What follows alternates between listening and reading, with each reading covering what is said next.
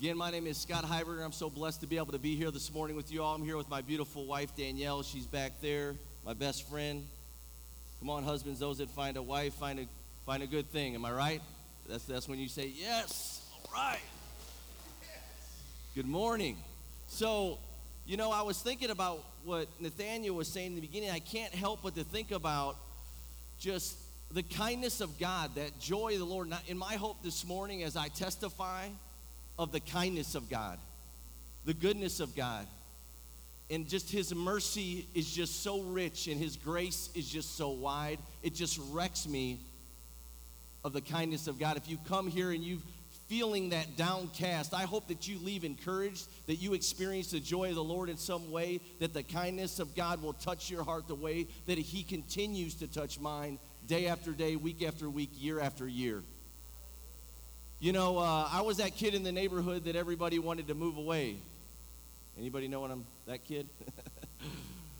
And I started out just a terror to my neighborhood. I used to break into our neighbors' houses. There was an elderly woman that lived next door, and I used to go in and steal her glasses and hide them and stuff.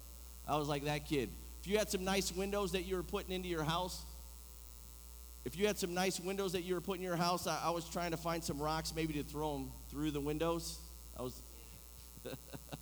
So that's really what I started out doing that. And before I knew it, I was 12 years old, drinking, using drugs, and committing crimes and getting arrested. And little did I know that I was stepping behind the wire of an invisible prison. I had no idea. There's people here today that you don't have to be behind some prison fences, that you can be a prisoner right where you sit in church this morning. That you could be in a spiritual prison this morning, that you can be bound by, it could be guilt or shame, or maybe it's depression, or maybe that you live in fear every day. And that you could walk in here as a prisoner, and I stepped behind the wire, and I became a prisoner at a very young age, and I didn't realize it until many years later that I was a prisoner, whether I was incarcerated or whether I was out doing whatever I was doing in the comfort of my own home.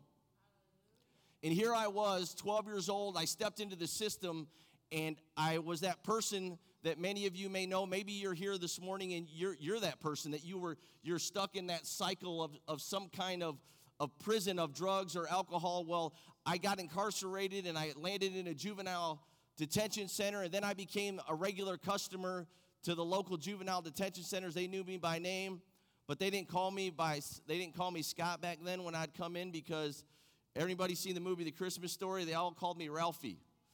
Apparently, if I had a picture to put on the screen, that you guys would be laughing if you seen it. Like I could have been his stunt double. All right. So everywhere that I went, I was Ralphie, and and that didn't go over too good. As my wife would say, it went over like a lead balloon in my life. So I wasn't happy about it.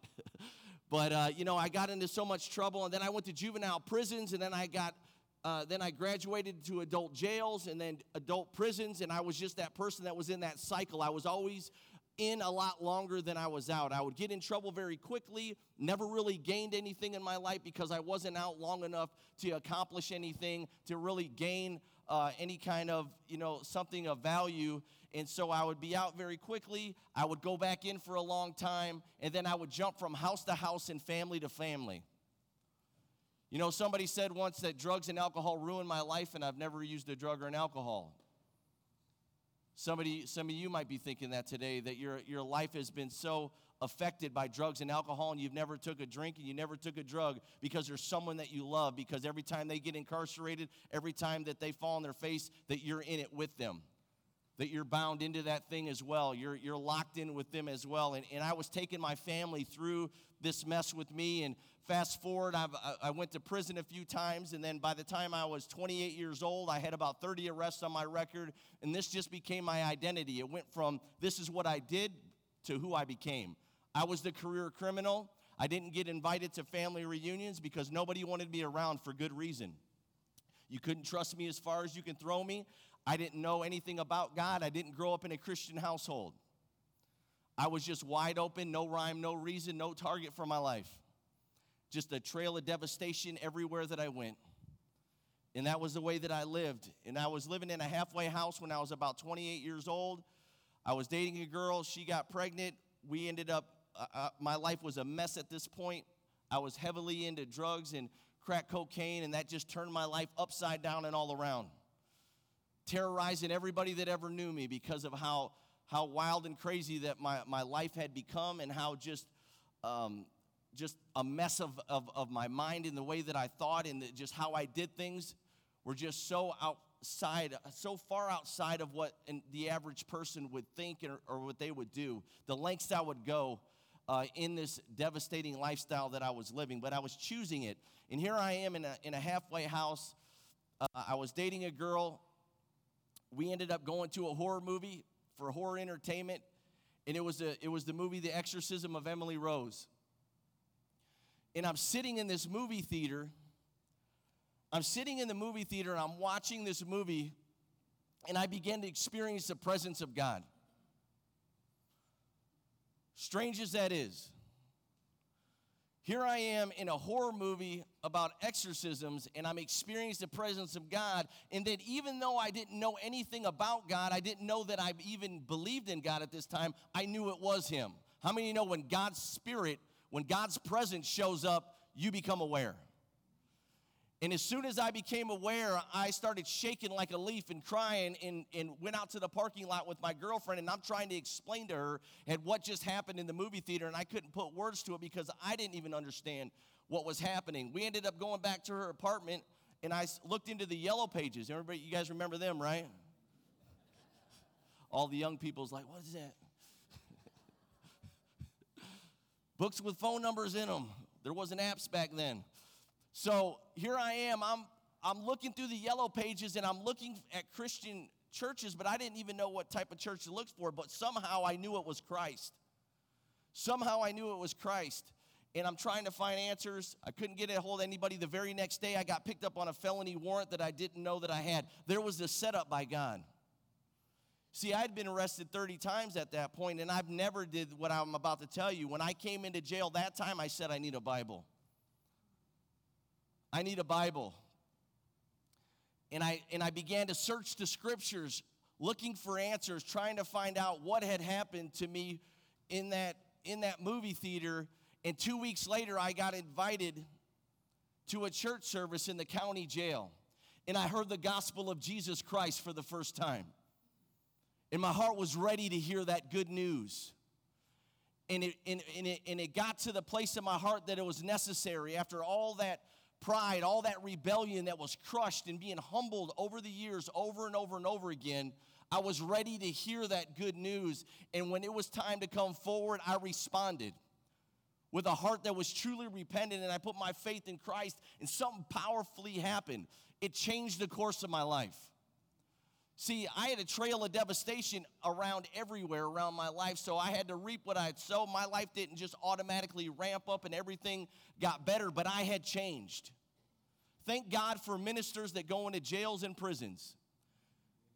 Thank God for them, that they come in there to share the gospel, to share the good news, because there's guys like me and there's women just like me that they're running around so crazy and so out of their mind. They need God to throw a jail or a prison in front of them to stop them, to slow them down, not only to save their life, but to save their soul.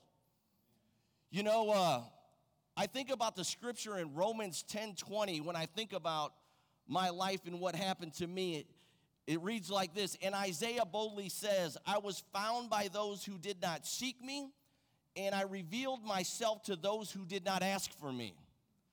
See, you might have been invited to church today, and you don't even know why you're here, but God does. God's very present in your life, looking into your life, and He has a plan for your life before you even get a clue.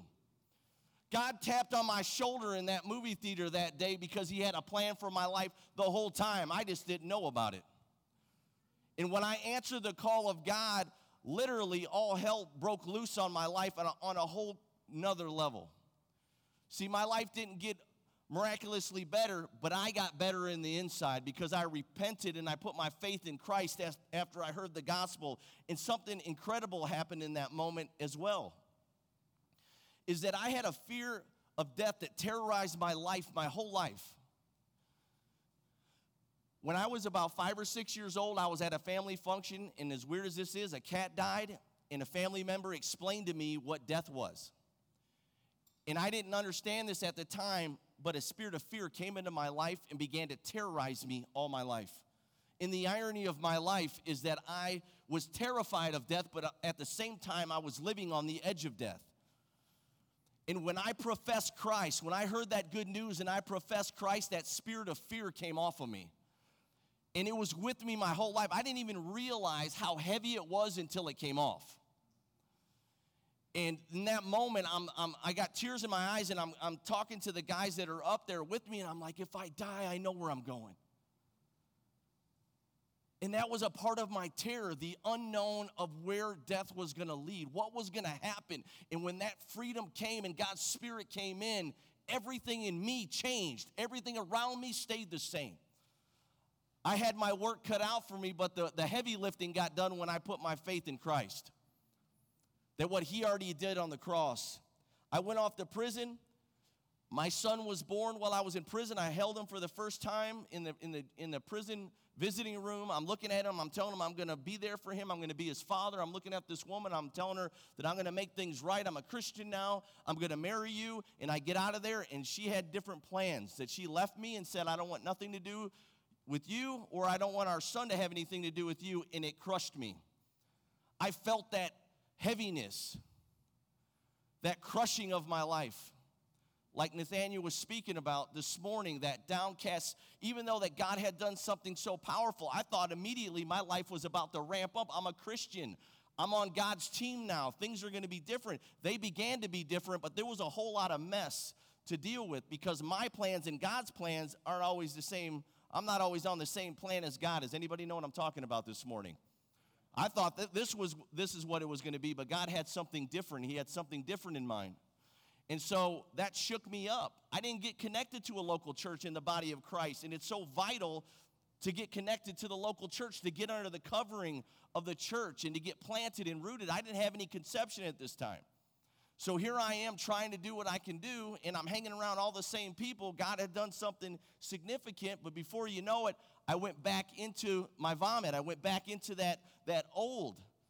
Because what I like to say, the stronger culture wins. I had the kingdom of God in seed form, but in my mind, it was a raging mess still. I had to partner with God. That fancy word, sanctification, I needed my mind to get in line to what happened with my spirit, with God. And so here I am. I go back into this messy lifestyle, and before I know it, I was so crushed that I listened to the lies of the enemy, and I felt like maybe the world would be better without me. And I believed that line. I put 40-something stitches in my arm under the pressure, and by the grace of God, here I am. I'm still alive today. And I'm so grateful. When I was ready to quit, when I was ready to give it in, that God was still fighting for me. Aren't you glad? Is there anybody glad here when you were giving up, when you were throwing in the towel, God was like, I'm still here. I'm still fighting. I'm still battling for you. I'm still believing in you. Somebody might be sitting here today and you're thinking about your life is at a place right now where you just feel like that there's no way out. But every breath that you're breathing is the evidence that God's not done with you. If we're not dead, God's not done. He's not through. Every breath that you're breathing is the evidence that he's not done. You're looking for a reason. I just gave you one. God's in control of every breath that you're breathing. We ain't breathing by ourselves. God is right there present, giving you the breath of life. That scared me. That all that was going on at that time. And, my ex-girlfriend at the time ended up feeling sorry for me and allowed me to have my son for the night. At this time, he was 1.5 years old. And, I ended up having him over at my place. And within a few hours, I got drunk with him, with me. And I ended up packing him up in his baby seat in my car and driving to a drug house. And I locked him in the car. And I went in there and I got my drugs and I came out and he had crawled out of his baby seat and he was terrified that I had left him alone in the dark in a vehicle. And this is such a low moment in my life, such a sickening moment in my life. And I ended up getting him out of the car, and he was so terrified. He was crying. He was so afraid. I was trying to hold him. I tried to put him in the baby seat. He wouldn't go into the baby seat because he was too afraid. And then I ended up driving back to my place with him, holding him in one arm, driving drunk, and then smoking crack with my other hand. That's how messed up my mind still was. But I want you to know something. When I professed Christ, when I heard that gospel and I truly repented and I put my faith in Christ, something truly happened. There was still so much mess in my mind. And as I'm trying to fight through this thing, you know how many know that your sin will find you out? And his mother found out within a few hours, and she said, you'll never have your son again. For good reason. Took him back and said, you'll never have him. And here I was. I had some open felony cases in my life. I had all these arrests on my life. My life was being crushed on every side. I felt like that my life was without worth, that everybody was sick of me. I was sick of me. And again, I'm listening to the voices of the enemy, thinking that the world would be better without me, that I can't get it right. So here I am. I'm at this place again where I'm ready to die. So here I was. This time I was committed on another level to take myself out because I couldn't handle this life that I was living. So I took a bunch of pills, I drank a bunch of alcohol, and I thought for sure that I was going to be dead. About 5 hours later, I woke up still alive, and I was shocked that I wasn't dead. Completely and utterly shocked that I was not dead this time. And I was completely sober with no hangover, like I had nothing to drink or no drugs, and I could hear the Holy Spirit whispering, it ain't over till I say it's over. Here I am again. God in his kindness. I left a devastation. I put my son in danger. I did all these things to my family. I hurt all these people, used all these people, lied, cheated, steal, just a total terror to everybody that ever know me. And the kindness of God still protecting me even from myself. So present in my agony and in my pain. So present, near to the brokenhearted. As close as my breath, even in my agonizing lifestyle. When I didn't deserve it. How many of you know his mercy is just so rich? His grace is so wide. You know, I was afraid that that I wasn't able to kill myself. I called a family member. I called my father in Florida, and I asked him if I could come and stay with him.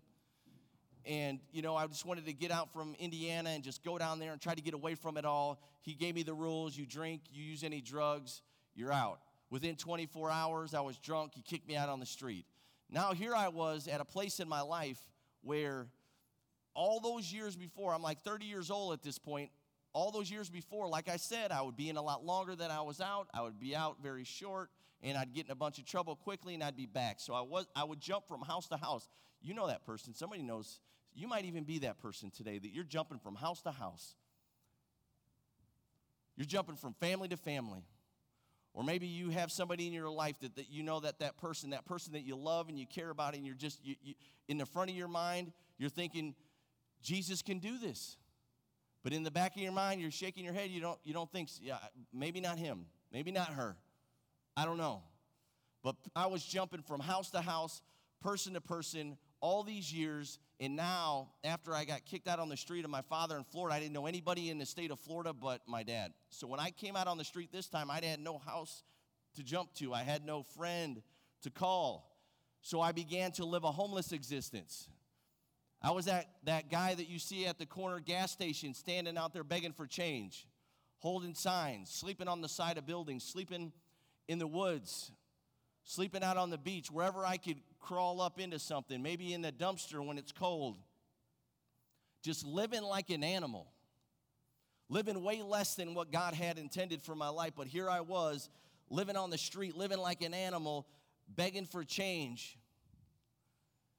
And, one day I got up enough change to go to the liquor store, and I went and got my bottle of booze in my paper bag, and I'm walking down the street, and those of you that know anything about Florida is that you can't walk around drinking out there or they'll get you quick. So I had to go find a spot to go drink, and so I went under this bridge, and I drank this bottle, and I threw it out, and then I ended up walking down the street by this homeless shelter. And there was a guy out there, and him and I was out there talking, and then we start talking about Jesus. I'm probably the only one out here that's ever been drunk talking about Jesus, right? Audience of one, right? So I'm out there, just a mess of my life, tore up, out on the street. Now I just had some drinks, and I'm standing out there, and we start talking about Jesus. And then he says, I want to go into this homeless shelter. He was staying in there. He's like, I want you to hear this CD. And he comes and he grabs a CD player with a little headset, and he brings it out, and I start listening to it, and it's a preacher talking about potential, talking about calling, that there's so many people in the world, they have no idea that God has a calling and a purpose on their life, and they're just living no rhyme, no reason, no target for their life, just up, down, and all around. And he says, I tell you the truth, that there's a homeless man drinking out of a paper bag right now under a bridge that will out-preach anybody in this church. Come on. So present. Here I am out on the street living like an animal, and God is speaking identity. That you're my son, that I got a calling, that I got a purpose, that I got something for you to do, and I've got something for you to say. There's so many people wandering around that God's got something for them to do and something for them to say, and they ain't got no clue. But God will set up these opportunities. Maybe you're here this morning and you're at church, and you're coming to church because you think it's the right thing to do, but God has a calling and a purpose on your life. He's given you gifts. He's given you potential.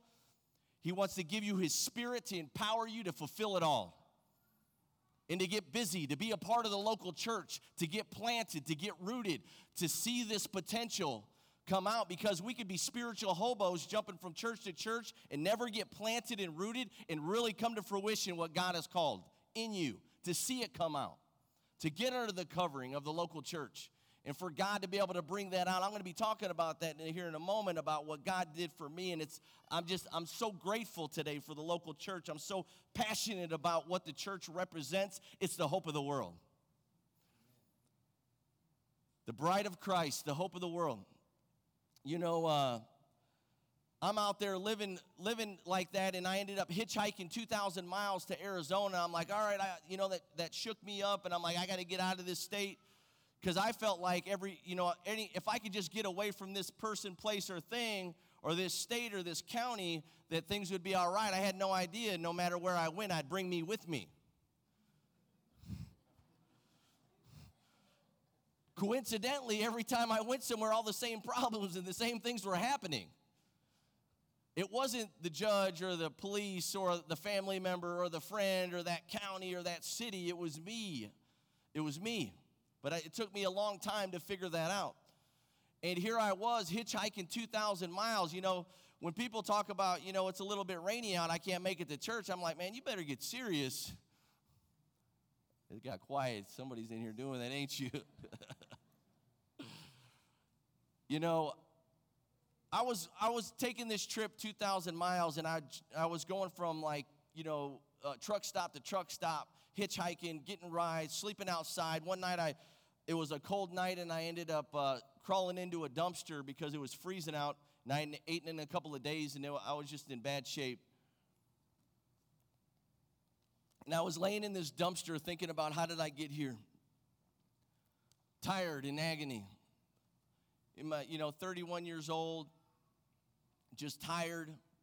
Dozens of arrests on my record, just brought so much pain to my life, so much pain to everybody that ever knew me, and I'm literally, my life was in a bucket of trash at this moment.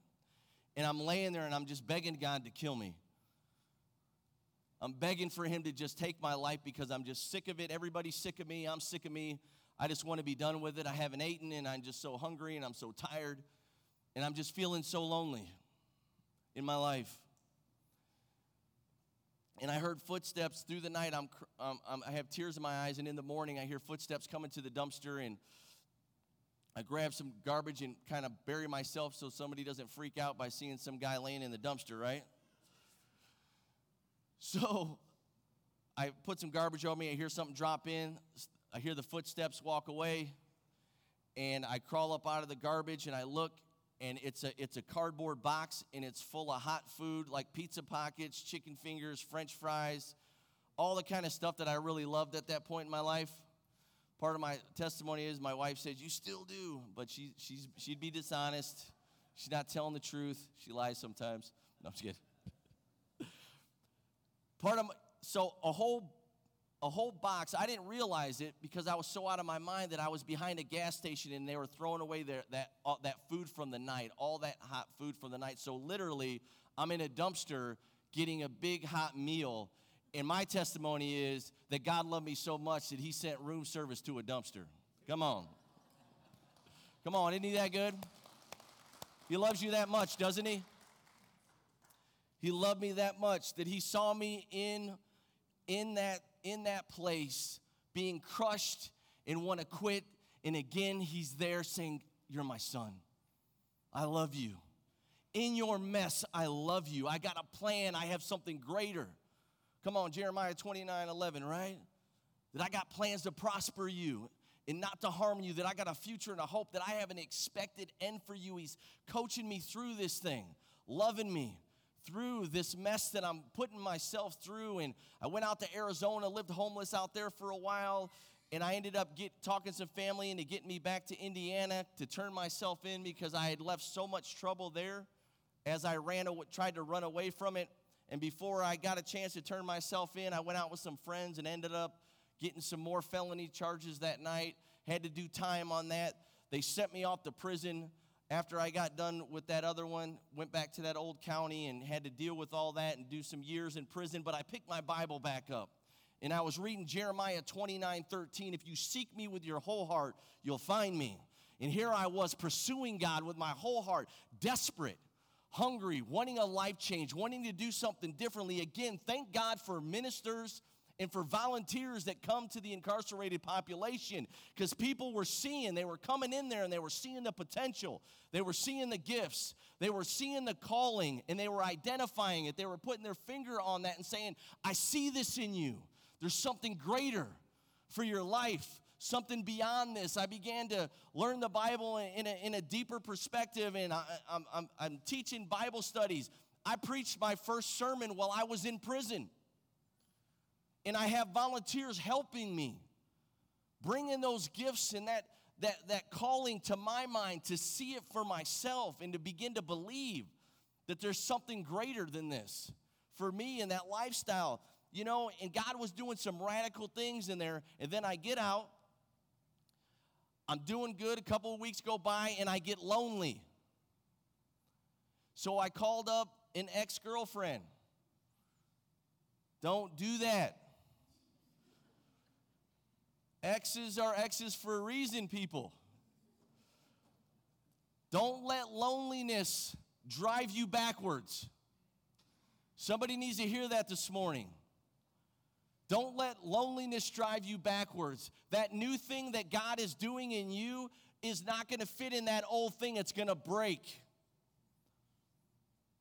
God puts new wine into the new wineskin and not the new wine into the old wineskin. That new thing that he's doing with you is not going to be contained in that old relationship.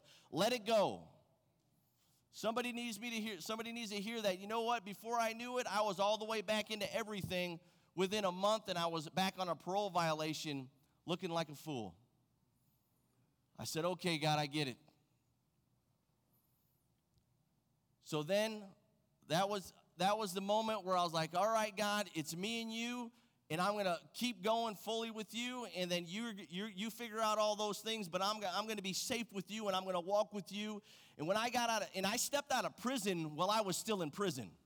See, the world can't wrap their head around that God would send a person to prison to set them free. That I was actually in prison and I stepped out of prison while I was still there. Because that goes back to that invisible prison, that spiritual prison, because I was bound no matter where I went. I was bound no matter where I went, whether I was behind those wires or whether I was sitting in my living room. I was a maximum security prisoner, and I needed to be set free, and who the Son sets free is free indeed. And when I stepped out of prison that last time, and here's what happened. I didn't have any clothes. All I had was the clothes. I had some clothes on. I had clothes on, all right? I was about to say I didn't have any clothes. I had the clothes I was wearing, and that's it. I didn't have any money. I didn't have a driver's license. I didn't have a car. I didn't have any friends or family out there rooting for me because I had burned all those bridges. But I had Christ. I had Christ, and I had no more excuses. When I got out of there, people were telling me to go to NA meetings, go to AA meetings. They said go to 90 meetings in 90 days. I went to these meetings. I wasn't chasing a higher power. I was chasing Jesus Christ through these rooms. And I didn't go to 90 meetings in 90 days. I went to 200 meetings in 180 days. Because just the way that God made me to just go after life, in the way that I was going the wrong way, when I made a decision with Christ, I just took that and brought it that way. And God just began to just open up all kinds of doors around me. I found a church. God led me to a church within a week of getting out of prison that time. And it was about 7-8 miles away. I didn't have a driver's license, like I said, so I learned, when I was homeless, I learned how to walk. Right? I learned how to ride a bicycle. And I wasn't letting that hold me back, that I don't have a ride to church. And this was a big mobile church at this point. They were loading in and loading out every Sunday. You know what? So I became a part of the load-in team immediately within a week or two. And here I am. I'm loading in. I'm riding my bicycle in the dark, sometimes in the snow, sometimes in the rain, 7-8 miles to church so I can help load equipment in. With tears in my eyes, grateful that I could be a part of the team. That it didn't matter where I was at, where I was located in the church. I didn't care. I just wanted to be a part of the family. I just wanted to be a part of the team, and that hasn't changed. Put me in, coach. I'm just grateful that I could be a part of God's family. I'm not used to being accepted by anybody. And you know what? And when I burned all those bridges of all those people around me, and as I was riding my bike to church, and as I was walking, and as I was getting to all these different activities, people began to see it, and God put a new set of people around me. He put the body of Christ around me. God set me up with the local church, with the body of Christ, and they circled around me, and they helped me in a way that I could never help myself, that I needed the body of Christ. I needed a church that was welcoming to knuckleheads like me, to the downcast, to the criminal, to the drug addict, to the alcoholic, that they could see that potential, that God doesn't make any junk, that God made me on purpose, for a purpose by Him. And God put those people around me, and they began to help me, and they began to walk with me and show me how to live in a practical way, not just reading the Bible and knowing what Scripture says. How do I live this? Teach me how to live this out practically in my life. And I began to serve everywhere, and after about a year of this, I got invited to a Bible study in my church, and I landed right across the table from my wife. I didn't have to go up the road or down the street or online. I didn't have to do none of that. It got quiet when I said it. Somebody went up the street or down the road, didn't you?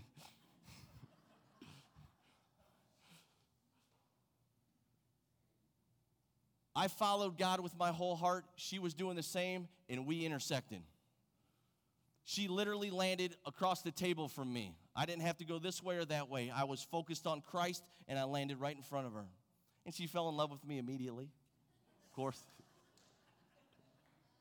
She's like, I didn't even like you. It's hilarious. So, you know, I was an usher at this time, and after this was a big church, so I didn't even know. I was in the church for a year. I never even seen her before. And so when we're in this study, I'm an usher in the church at this point. And she was walking in one morning. I recognized her. I was like, good morning. And she just walked right by, didn't even acknowledge me. It's like, what's this girl's problem, right? So we ended up at an outreach with this Bible study, and we were out in the inner city in Chicago, and we got a chance to hang out with the group and got to talking for about 8 hours that day. And I never mentioned anything about jail, prison, drugs, alcohol. Somehow that slipped my mind, you know. You know, I honestly, I had to have been very strategic because that was like my whole resume at that point, right? So So, at the end of the day, we ended up going home, and I felt guilty about it. I felt bad, that I really didn't tell her anything about it. So I did what any mighty man of God would do. I sent her a Facebook message. And her response was even funnier. She's like, after she heard the rap sheet, she was like, wow. She was like kind of intrigued, and she's like, do you want to go get something to eat? So it's God's plans when she hears a record like that, and she's still interested in talking, because God was already ministering to her about me, and I had no idea the way that God was ministering to me about her as well. And, being that I'm a fancy guy and everything, I took her out to Denny's for our first date. And so we're going to be celebrating 9 years of marriage this year, and we go to Denny's every year for our anniversary. We don't want to forget what God has done. Come on, somebody. I ended up applying to be an intern. I became a full-time intern at this church. She came on right along with me, and we went fully into ministry at the same time. And as I was an intern, we got an opportunity to put in an application at a prison that I'd lived in, and by a miracle, God opened that door to that prison, and we get in our first prison, and God's doing all these incredible things. Then we got into another prison in the county jail, and God has really turned my life around. We're doing a great work for God, and at this point, I'm trying to get back into my son's life that I had lost that privilege. And I got into the courtroom and found out that my ex-girlfriend had gotten married, and her husband adopted my son. I wasn't on the birth certificate because I was incarcerated, and I found out that he was adopted, and the judge said, basically, you're dead in the water. There's nothing that can be done. That has nothing to do with paternity. He's been officially adopted, so there's nothing that can be done. It hit my heart. God is doing these incredible things. He's turned my life around. He's given me a wife and a ministry, and just he's doing exceeding our minds and our imaginations. And here I am, but I got to deal with these things. I had all these painful decisions that I made. If somebody's listening to me today, I did a lot of terrible things, and I had to start facing up to those things. And it was painful that I have to. So as a man sows, he shall reap. And, there is a law of the harvest. And as I was facing these things, and as all these great things were happening, all these hard things were happening. At my second year, I graduated the first year internship, went on to the second year. My mom gets diagnosed with cancer. I end up leading her to Christ by the grace of God, that she got into her last 1.5 years of her life, that she was a Christian, and I got to be there while she took her last breath. That was a hard thing to walk through. It was a difficult thing to walk through. So life was happening. Difficult things were happening as I was facing them, but God was doing all these incredible things. That it wasn't easy. That as God was giving me more responsibility and influence, there was more pressure, there was more pain, there was more consequences of things that I had to deal with, and I had to fight through on a whole nother level. But God kept opening door after door. Before you know it, I'm graduating the second year internship. I got onto our leadership team. We're in about a half dozen prisons at this time. A few years later, we're in like 10 prisons all around Indiana. We're ministering to thousands of prisoners at this point. That God is just opening up all these opportunities and these doors, and he's blowing our mind on what he's doing. And I end up applying to go into a juvenile prison that I had once lived at. And once I had lived at, for like 25 years earlier, and that door got opened through the application process, and then all of a sudden a felony warrant came up from 10 years earlier when I was in Florida. And it red flagged me. At this point in time, I was now a licensed pastor. I was our prison pastor in a thriving prison ministry with my wife, and we're doing a great work, and now I can't go in one prison. It shut me all the way out of all of it. And, for me and my house, we had already put a line in the sand that we're going to serve God no matter what. I found out that downstate in Florida that it was a non-extraditable warrant, so if I don't go near Florida, I could stay up here and be safe. But for me, I relate with the Apostle Paul when he says that God has given me a grace to the Gentiles. I believe before I was ever even born that God has given me a grace to the incarcerated population. That he's anointed me and he has called me to that ministry, and for me not be able to do that, what's the even point? So I fear God more than I fear the consequences of going down there and face this thing. So for me, I find out it's a 20-year sentence that's hanging over my head, and I got to go down there and face it. I could stay up here and be safe or go down there and face it. And for me, I had to go. I had to go down there and face this thing. How am I going to be able to lead someone somewhere that I've never been myself? Because there's people facing things all over the country, and if I'm going to be a good leader, I'm going to have to go first. Good leaders say, show me, that come follow me. Come follow me. So here I am. I go down there and I face this thing. But here, back when I was committing those crimes, when I was homeless on the street, if I had a quarter in a pocket with nobody to call, I had nobody to call. But now, there's people getting on planes, flying 1,000 miles to stand with me, to be there for me, to be witnesses of what God has done in my life. That they're coming down there and surround me. Here again, the body of Christ. The local church coming around, being there, being able to walk with me and not just say that they're there, but they're there, they're present, coming down there to stand. And you know what? They began to share with tears, and it was breaking my heart to hear their hearts, to be able to speak, what God has done through my life into theirs.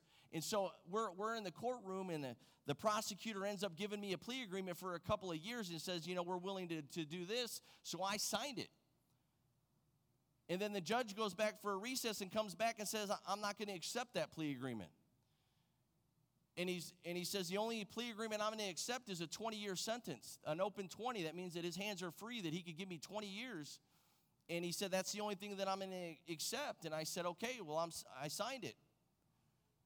I came down here to be able to face this thing, so here I am, and the judge is, he's asking some different questions, and he's like, the question that I was thinking about, he's like, how are you going into jails and prisons preaching responsibility and leadership, but you're on the run from a felony warrant? How do you do that? And I just stopped right in my tracks. I had no idea, I didn't know what to say. I mean, I had no idea what to say, actually. And I just stood there looking at him, and he said, I know it's going to be a tough question, but you're going to have to answer it. And he says, but I want you to answer it from a perspective of your faith. How do you do that? So I was standing there, and I was thinking, and I thought about the day before. I was meeting with my attorney, and we were sitting down, we were talking about what was going to happen in court. And as all this is going on, there was nobody in the courtroom at this time. And through this court process, different jail officials and court officials were coming in from different doorways. Like there's a side door here, somebody's coming in, because people are testifying of what God has been doing. They're talking about it. Another person comes in, and then before you know it, like there's this environment happening, and it was terrifying for me. These officials are coming in, and they want to see. They're coming to see.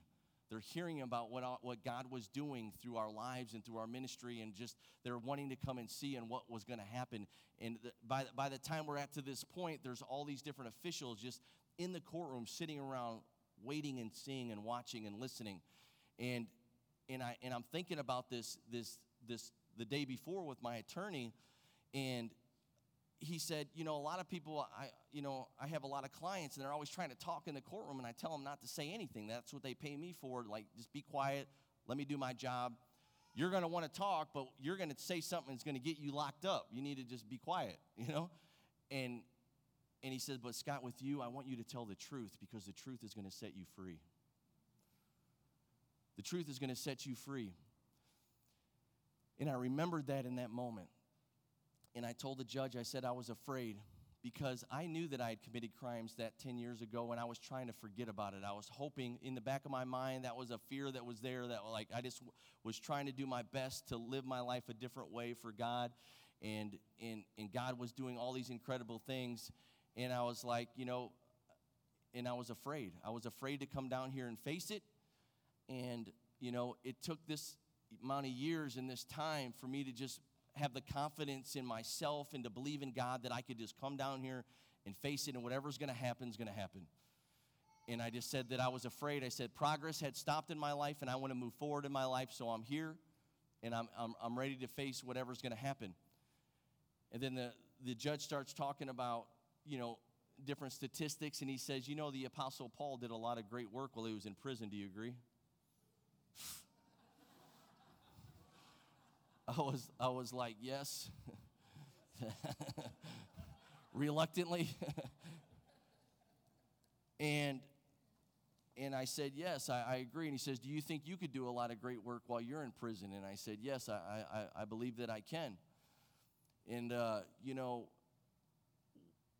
when I was planning to make this trip,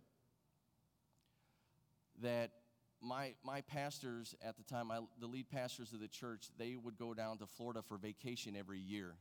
And they would go to Disney, and they would spend like a couple of weeks down there and just with their family. So when I got all this news, and I'm like, all right, I got to go face this, being that there's such busy people, I planned my trip to go down there to get a plane, to get a flight, and to turn myself in around the time that they were going to be there. So if I could get a court date, that they could drive over and come and be there with court with the other people that were flying on planes to come down there to witness with me. So it ended up working out. So they were there, and some of our friends from church and our pastors were there, and then other people got on planes that came there. So we're at this moment, and the judge is like, he's like, there, a lot of people come and go on the docket. He's like, you have an interesting story, and it's not uncommon for people to come and turn themselves in and do what you're doing here. But he said, but with all that being said, he said, the best outcome is that I'm going to terminate these charges. And he said, I'm going to release you immediately. And he said, but the only downside is that I know that your pastors and your friends have taken away from their vacation at Disney to come here and be with Courtney. The only downside is that I'm going to sentence you to go do your time at Disney with your pastors and your family. Now get out of here. Come on, isn't God good? Isn't he amazing that he would do something like that? So here it is that God is just parting the Red Sea, that I came down there, that, faith not tested can't be trusted, and God did it. He did the heavy lifting. He was just asking me to go. There's somebody here today that you got a mountain in front of you right now, and God's saying a little bit of faith can go a long way in his kingdom. A little bit of faith, that this was a huge mountain, and I believed God, that I believed that God was strong enough, that he was able, and the kindness of God, there he was again, the kindness of God. I didn't deserve it. What I believe about the cross is when I was in that courtroom, that you're guilty, but you're free to go. Isn't that a part of the gospel of the cross? That you're guilty, but you're free to go. That's what happened in that courtroom. You're guilty, but you're free to go. Because the kindness of God, the grace of God came in there and intervened. When I should have got 20 for the life that I was living or more, here's God liberating. Because here's what God loves to do. God rejoices to set a person free so he can set them loose. He wants to set us free so he can set us loose. He doesn't want to set us free so we can sit down and be spectators in the body of Christ. He wants to set us free, to set us loose, to be a part of his body, to be active in the body of Christ, and to be able to move and to do these things. And God did this for me. God did this for me. The kindness of God reached out and brought me out of that dark place and into the light. God has done so many things. I began to write a book called Behind the Wire, A Prisoner's Journey to the Pulpit. Well, I was at this time when I turned myself in, I felt God was telling me to write a book. I've wrote that book now, and it's back there on the table. It's called Behind the Wire, A Prisoner's Journey to the Pulpit, and I've wrote it as a devotional to help people that are struggling in destructive lifestyles. We've been blessed to be able to donate thousands of copies around the prison system. We've been blessed. About a year after my book came out, I got a friend request on Facebook, and it was my son that he had found me. Come on.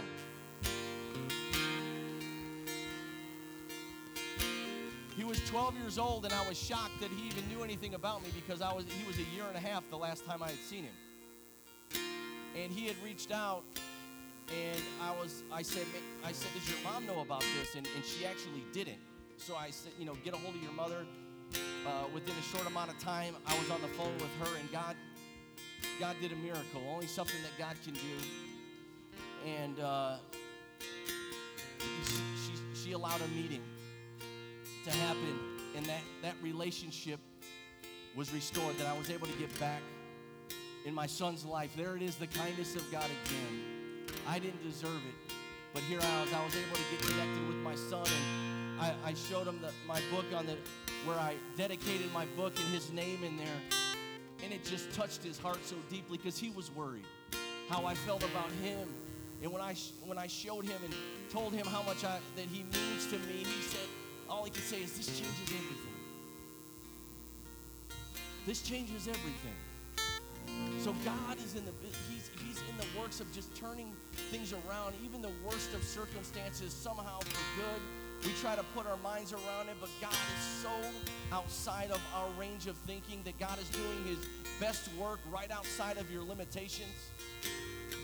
Outside of your limitations. You know, God has opened up so many doors to my wife and I that after the book was out for a little while, a movie production company, a faith-based movie production company, got a hold of my book called Graham Family Films.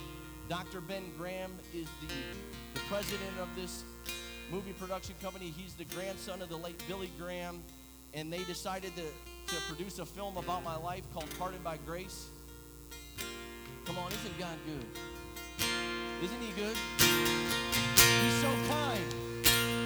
He's so kind, and he's so good, and he's near to those that are struggling, that those that are broken in heart, that God is so near, that he's so present. You know, Michael W. Smith is playing my pastor in the film. Joey Lawrence is playing me, and I just can't believe this year that it's coming out. They haven't given us a date yet, but it's coming out this year. It's coming out this year. Pardoned by Grace, be looking for it as it comes out. That God is turning it around for good. About 9 months ago, I was sharing my testimony. I was sharing my testimony in a prison, and there was a man that was an older man that had never been to prison before, and he heard my story, and God really ministered to his heart through my testimony and through the gospel. And he ended up going back to his dorm and found a copy of my book on his dorm. There was a setup by God. That was his first church service while he was in prison. He decided to go, and he got to hear the goodness of the Lord. And then he went back to his dorm and then found a copy of my book. Come on, there's no coincidences in God's world, is there? Right? God was remaining, I don't even think he was remaining anonymous in that moment, right? His name was written all over that. And it really impacted his life. He ended up getting a hold of his family, and they started following me on social media. They got a copy of my book. They read it, and they just began to follow. And I never even met this guy. Never met him. Didn't know his family was following us on social media. And then his family happened to be his daughter and his son-in-law. They got a hold of me, and they said, hey, you know, we want to meet with you and talk to you about some things. So they ended up meeting with us. And that is Keith and Danielle Kemp. They're over in Cannelberg, and they told us that there was a church that's dissolving in Lagodi, and they're looking to transfer their assets to another organization. And we were thinking about you, and we know the board members, and we want to connect you with them, because there's a balance that's owed on this. There's a chapel, there's a parsonage, there's a fellowship hall, a youth building, all on an acre of property over there. And we believe that God is telling us to clear that debt so this church can dissolve and bring all their assets into your organization. And we're like, say what? And they're like, we could see that you having some kind of place for transitional housing, a recovery center for men. And that was our heart, that was our prayer. My wife and I were just moving fully into our prison organization, Behind the Wire Ministries, that we had founded. And we were like 2 months away of stepping off full time into that when we got this word from the Lord. We're like, all right, Lord, we heard you right, okay? We heard you right. So long story short, we went there, they paid off the debt, we transferred the assets, and now we are fully committed. We're living out in the parsonage. We've been remodeling, rebuilding. We're doing all these things, and within a month or two, we're going to start housing men coming home from incarceration, because I know how vital it is when they're coming home from incarceration. They need a connection point. They need a new set of people to be there for them. Will you stand to your feet with me? Will you stand to your feet with me?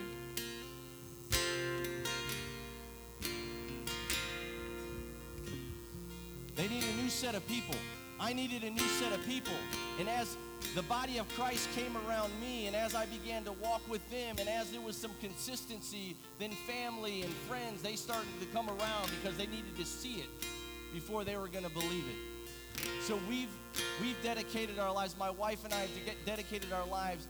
Devin is with us now. His wife is with us, his wife Allie, and they're with us, and they're a part of our staff, and we're committed to being those new set of people, to give those guys a chance, to give them the opportunity that they're hungry for, that they're desperate for. And we're going to help them get on their feet and be able to live this life out practically on a day-to-day basis with a lot of Christian curriculum. And we're going to help them get jobs, and we're going to help them get started by getting started. We're going to help them get started by getting started. Here's what I want to do. I want to do something a little different. I was talking to your pastors. I'm just so grateful to be here this morning, to be in God's house with all of you. I want to do something. Devin's going to lead in a song called Here Again. And here's my challenge to you this morning. I'm going to have my wife come up, Danielle, if you could come up here for a moment. Would you meet me here? Would you meet my wife and I here? If you're that person that's struggling, or if you're that family member or that friend that you're willing to believe, you just heard a story of the kindness of God. I hope that you're encouraged this morning, that if you have a family member, you have a loved one that's been hurting, that's been struggling, that's been struggling, and you're hurting right along with them, and in the front of your mind, you're like, Jesus can do it. But in the back of your mind, you're like, I'm not sure. I don't know. He's went so far. She's went so far. I just don't know if this is even possible. We want to challenge you to meet us here. To meet us here. And believe. We want to intercede for them. If you could come forward, and as he sings this song, we're gonna agree that we're gonna intercede. There's something very powerful about two or more gathering in his name, in agreeing and interceding on the behalf of someone, whether you're here and it's you, or it's somebody that's been hurting you, that's been hurting themselves. Maybe they're incarcerated somewhere right now.